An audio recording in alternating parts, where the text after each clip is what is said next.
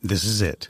The putt to win the tournament. If you sink it, the championship is yours. But on your backswing, your hat falls over your eyes. Is this how you're running your business? Poor visibility because you're still relying on spreadsheets and outdated finance software? To see the full picture, you need to upgrade to NetSuite by Oracle. NetSuite is the #1 cloud financial system to power your growth. With visibility and control of your financials, inventory, HR, planning, budget, and more, NetSuite is everything you need to grow, all in one place. With NetSuite, you can automate your processes and close your books in no time while staying well ahead of your competition. 93% of surveyed businesses increased their visibility and control after upgrading to NetSuite. Over 27,000 businesses already use NetSuite. And right now, through the end of the year, NetSuite is offering a one-of-a-kind financing program to those ready to upgrade at netsuite.com/C-Suite. Head to netsuite.com/C-Suite for special end-of-year financing on the #1 financial system for growing businesses. netsuite.com/C-Suite.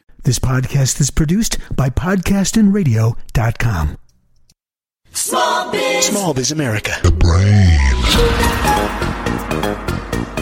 Our guest on this segment is an author, international speaker, and executive advisor. With 25 years of C-suite experience, Jerome Wade is a seasoned authority in executive performance, organizational culture, and leadership development. He calls himself a serial CEO. I've not heard that before, Jerome. You have launched and led 2 non-for-profit organizations and 2 for-profit businesses in your career thus far. And I know this about you. You're gifted and you're masterful at writing and speaking. And for you, it's all about authenticity. And you love to share both your successes and your failures throughout the arc of your own entrepreneurial journey, which is a beautiful thing. 2,600 presentations. Jerome knows how to leverage the power of story to engage audiences and create transformative moments. Jerome Wade, welcome to the program. Awesome, David. Thanks, man. I'm excited to be with you today and to be with your audience. So your focus, and we've talked quite a bit offline, as we both know, we've talked quite a bit about the area that you focus on called executive fatigue. What is executive fatigue? Well, when we begin to look at the demands and the dilemmas that executive leaders are facing every day, what I am speaking to now and addressing and providing solutions to now is a global pandemic. Wall Street Journal a number of years ago reported that 96% of all leaders, not just at executive levels, but all leaders at every level, are facing mild to moderate fatigue and burnout. Here's what's staggering. 33% of all executives are at a place of extreme fatigue. So that's why this is so important to me. And the reality is executive fatigue is that place when the executive has driven the organization to success and simultaneously has driven themselves into the ground. They are getting everything they want, but at the same time, they're putting at risk everything they love. And this is just an outflow of my story. As you mentioned in the intro here, I am a little bit of a serial CEO. I've launched and led numerous organizations and love the executive life, love executive leadership, love the challenges behind it. And a number of years ago, when we were at the top of our game, this was one of the nonprofit organizations I was leading at the time, had begun to experience astronomical growth. Simultaneously, I was leading the first for-profit company that I launched, which was a custom design boutique construction company. Mm-hmm. And both of them were doing quite well. And while we were at the top of the game is when I found myself at the end of my rope. I drove so hard, I literally fatigued every ounce of my being. And it's costly. And that's the reality of executive life. I mean, executive leaders are under pressure every day. They have decisions that have to be made. They have challenges that they're facing. They have struggles that they have to overcome. Their organization is going to have its unique aspects of its challenges, and they are responsible to make sure that they protect and grow the assets of the corporation. And oftentimes what happens is the drive to win, there's a big price behind that. And many executive leaders, and there's no gender bias to this. The gender has no limitations here. It's on both sides of the scale where they're both, men and women, executive leaders are struggling with this executive fatigue. And so helping them, provide or helping them see a better way of leading, self-leadership, as well as leading the organization, leading their lives so that they can get what they want, without putting at risk what they love. Well, it's fascinating, and I know you have, as you just told, your own story about how you could almost have this dichotomous type of experience where you're driving, and then at the same time, what we might usually call burnout begins to happen. And I imagine it shows up differently for different types of leaders or CEOs or C-level people in whatever business they're in. So how did it show up for you, and what are some of the signs that this is beginning to happen? And this gets under the hood a little bit, and there's some emotional IQ involved with this, I'm imagining, as well. But share with us, how would we know if, you might sense it on some level, but how do you begin to parse out the symptoms? Yeah, well, I think that's a great question. Let me differentiate between something here. There is burnout. Executive burnout is a big deal. I would say executive fatigue is the next level. When somebody's burned out, they're kind of burned out. They need a new start. They need to go find a new career track. And that's fine. And that works for some people. Because I am a serial CEO, serial entrepreneur, I've done plenty of startups myself, and I know how exciting a new thing can be. Yeah. But what I'm talking about is a much deeper issue than burnout. Executive fatigue really speaks to the depths of the executive leader. And for me, a number of years ago, when we were at the top of our game, the organization growing, I was working at least 16 hours a day, almost 7 days a week, and this was months and months and months. Wow. I just didn't have a throttle. I didn't know how to govern behavior at that time. And what really was the eye-opening event for me is that at the 10-year anniversary of the nonprofit organization I was leading, the board of directors sent me away for 10 weeks. This was a sabbatical. They knew that I was wearing thin, and they said, Jerome, we're going to send you away. They gave us some money, and my family and I went and did some fun things. We went sailing in the British Virgin Islands. My wife and I went to Panama for a bit, hanging out just in different communities there in the country of Panama. My son and I kayaked the Grand Canyon. And at the end of 10 weeks, so 10 weeks in a day, when I came back to the office, I wasn't ready to be back to work. Wow. And that was the eye-opening moment when I realized it was beyond burnout that I was struggling with. That I had created and exhausted the deepest sources of energy that I have in my being as a human. And I spent the next several months in search of an answer. I knew that I was going to be in trouble if I didn't find an answer. Well, give it about another 18 months in my pursuit of trying to figure things out and get myself back to a place of strength and health and vitality. I finally got away for a couple of days, actually more than that, a few days in the Appalachian wilderness in northern Georgia. Just kind of some days of solitude, took a hammock, kind of strung this hammock up on a little creek in this beautiful Appalachian Valley. And it was late spring, so the trees were all blossomed, the flowers, the ferns, everything else. It was just stunning and beautiful. Kind of a little bit of a avatar setting. And I started asking myself a couple of critical questions. Because here's where I see the challenge for executives who are struggling either with burnout or with fatigue. Their issue is they're trying to address the issue with what I call everything that is above the surface. Just like an iceberg, 10% or less of the struggle or the causes of executive fatigue are above the surface issues, meaning structure, staffing, strategy, systems, the space. It could be some other things, financials. It's less than 10%, though. That's the actual drain on an executive's energy. What the real drain is, it's the 90% that's below the surface.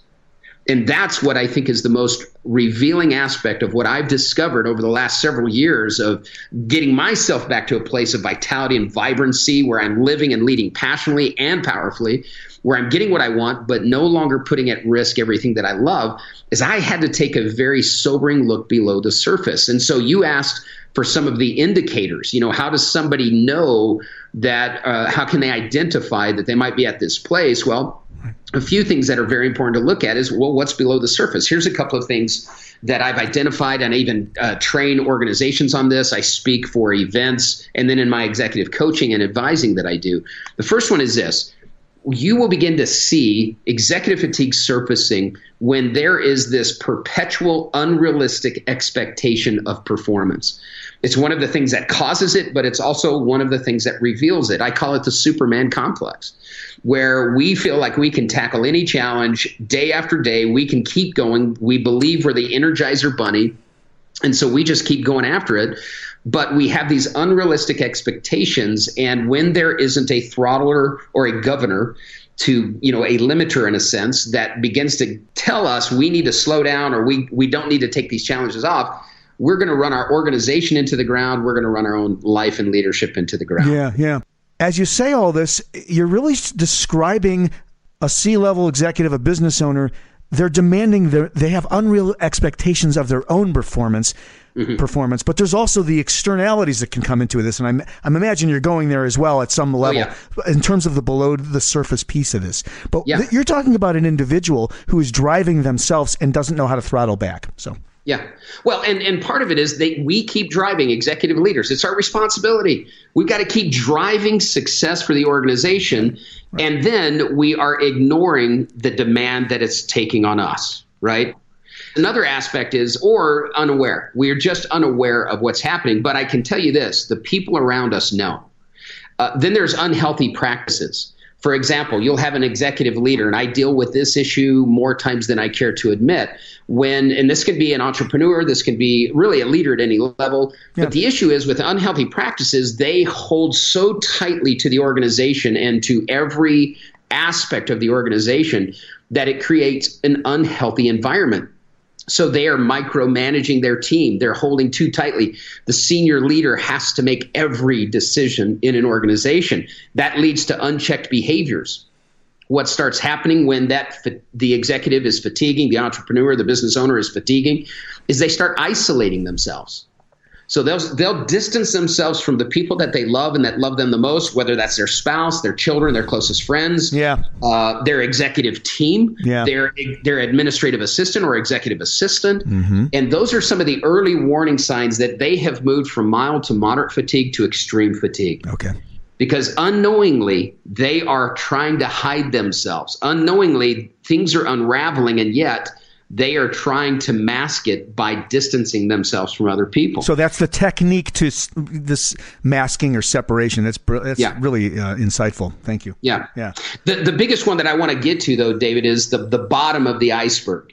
And there's several aspects here that I talk about, and my book will be published here in the first quarter of this year. But unresolved issues is the key driver. When I sat in that Appalachian wilderness, I asked myself two critical questions. The first question that I asked myself was, what am I chasing? What am I really chasing? Because I was putting at risk everything that I loved. I loved my wife. I loved my kids. But to be honest with you, I'm putting them at risk because dad's now not available. And this was a key response for me. I would come home from a hard day's work. Yeah. I would turn on the TV, and I was not present with my family. I was the executive, what I call the executive zombie, right? Present for people at work, but not present for the people that mattered most. Wow. And so that was an indication. I said, so I have to answer that question. What am I really chasing? What's the dream? What's the vision? What's the goal? Yeah. And that gets to, though, priorities. How do we then realign our leadership, our life, so that we are chasing what matters most? And that's all about priority. Yes. What's the most important thing? What's the second most important thing? And so I developed a list of priorities that I actually lead from, that I make decisions from, that I help my clients and organizations begin to lead from, so that they minimize the risk of driving their team into the ground or driving themselves into the ground. I love this. You're putting this conscious order around what you're chasing. I love the word chases. So, because you really can get sort of seduced by the chase of the business organism and all of these key performance indicators and whatever it is you're chasing, and forget that you're a human being with multiple relationships, and you're just not organizing what's important anymore. You're just kind of throwing yourself at it all at once, is the sense I have as you describe this. Well, and another way to look at these too, David, is that these are energy sources, not energy drains. Right. So when you are out of order, you're not refueling the deepest places of who you are as a person. Right. And I talk about 5 core energy sources. These are not uncommon, but it's the mental, physical, emotional, relational, and then the spiritual energy source that each one of us have. When we don't have the right priority matrix, right? How did you word that? Conscious prioritization, something like that. Yeah, conscious priorities. When you don't have that in place, you now are putting yourself at risk. You are unnecessarily draining resources because you're not resupplying or refueling your core energy sources with what matters most. Jerome, by the way, our guest is Jerome Wade. The website is jeromewade.com. And you have a book coming out. Tell us about that. And then we'll come back to this. Yeah. The book will be, hopefully it's going to be finished. Right now we're on target for the end of the first quarter of this year. So somewhere around the end of March, the 1st of April. I'm excited about it. One of the things also I'm excited about is launching Overcoming Executive Fatigue, not only as the book, but as an online course. And that will be launching here by mid-January 2018. Brilliant. So I'm excited about that coming because everywhere I share this, David, everywhere.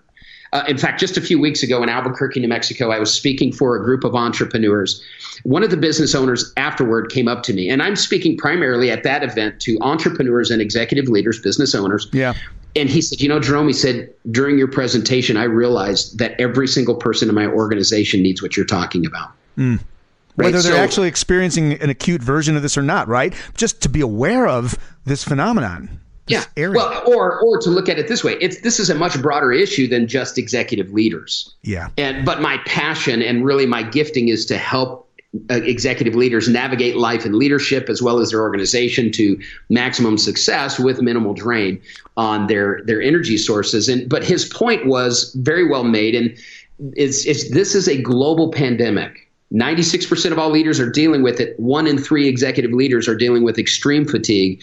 And that's the solutions that I'm bringing. So that's what I'm excited about with the work that I get to do because I'm changing lives. Well, yes. I'm sorry to interrupt. Yeah, you are changing lives, and it's very relevant. We hear a lot about media fatigue and news 24/7 cycle kinds of fatigue. But here we are dealing with these business organisms that we're growing, and those of us who lead those kinds of endeavors can get caught up and become unaware of a range of symptoms that can really so you're changing people's lives by first of all making them aware, and then teaching techniques as to how to take that awareness and turn it into a solution, I'm guessing. Yeah. And those are my words, not yours. I want to reel back. You mentioned unresolved issues, and I'm not sure I want to make sure we cover that. So is an unresolved issue what it sounds like in a business? Sure it is. So look first of all at the executive life, right? So that gets us to the next question. So what are we chasing is the first question. But to really get to the depth of where the root cause of fatigue is, we have to look at this question. What's chasing you, right? So first question is, what are you chasing? The second question is, what's chasing you? And let me just share this simple story of my boyhood years. I was 9 years old. Perfect. I was skateboarding from my house to swim lessons. And a half a block down, there was a guard dog that got out of the fence. Now, I didn't know it. I'm on my skateboard going down the sidewalk as 9-year-old boys do.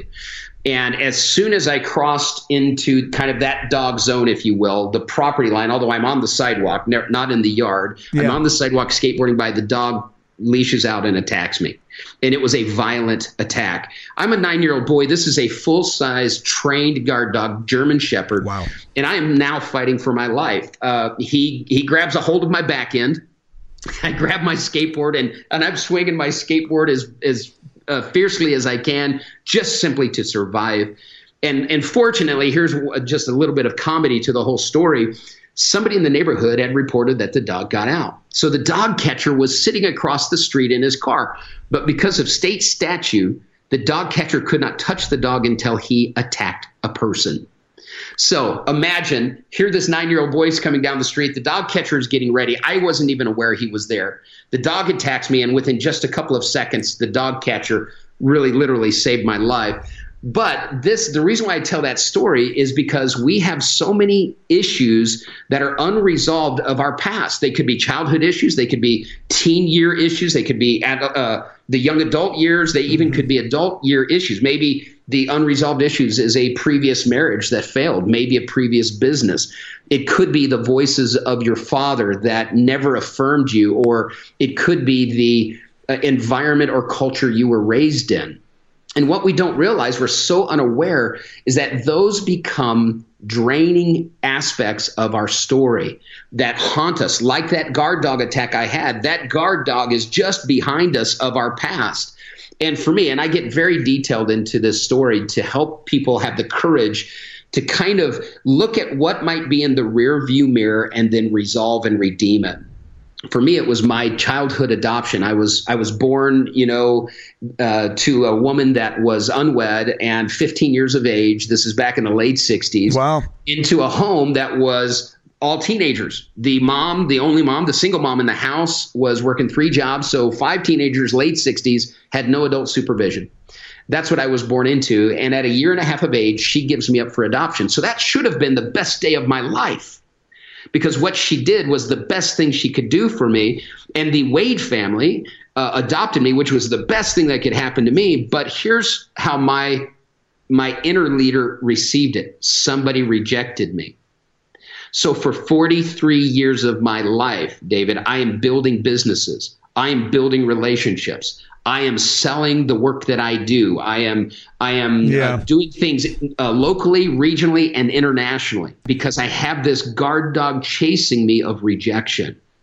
I never want to be rejected again. I never want to be left at somebody else's house again. So a lot of what motivates you, Jerome Wade, is the drive to not be rejected, and much of your behaviors are informed by that trauma. Absolutely. So here's what it creates. It creates unhealthy expectations. It creates unrealistic practices. It creates unchecked behaviors, undisciplined mindset, unseen motivators, and then unresolved issues. Okay. Right? And so this is where the audience now, whenever I'm speaking or doing coaching or it's with the online course, this is when the audience starts leaning in, because they're going, you know what? I never thought that would be the issue. And this is why it's so important, because for a lot of us, there's pain to the past. Yep. There's embarrassment to the past. And we don't want to have to go there. But when you look at it through the right lens, the past is so important to inform us. And our past, I want to say this, it doesn't matter, because I guarantee you there is somebody listening right now that they're thinking about their failure, and they have seen their failure as a liability. It affected a marriage, it affected a friendship, it affected their career, affected their company, whatever it might be. Yep. It affected their life or somebody else's life. Yep. But I want people to hear this. Your past is not a liability. Your past is now an asset.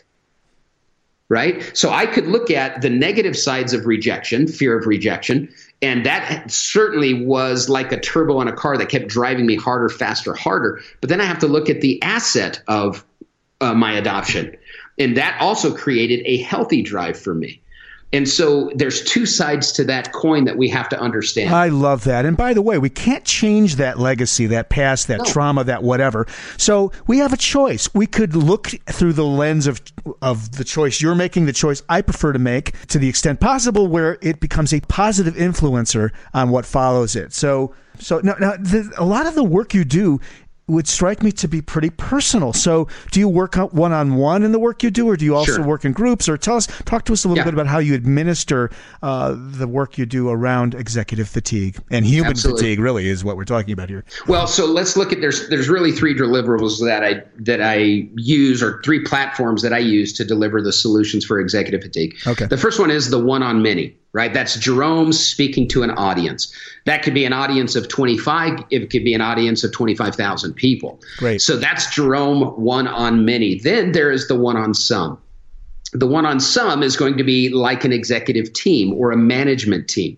So speaking to an organization or to a department within an organization. So where the one-on-many might be an event or a conference or an association, the one-on-some is going to be a much smaller group. It could be a seminar that we've put on or a seminar that we're doing for a specific organization, whether it's hospital, school, business, it really doesn't matter.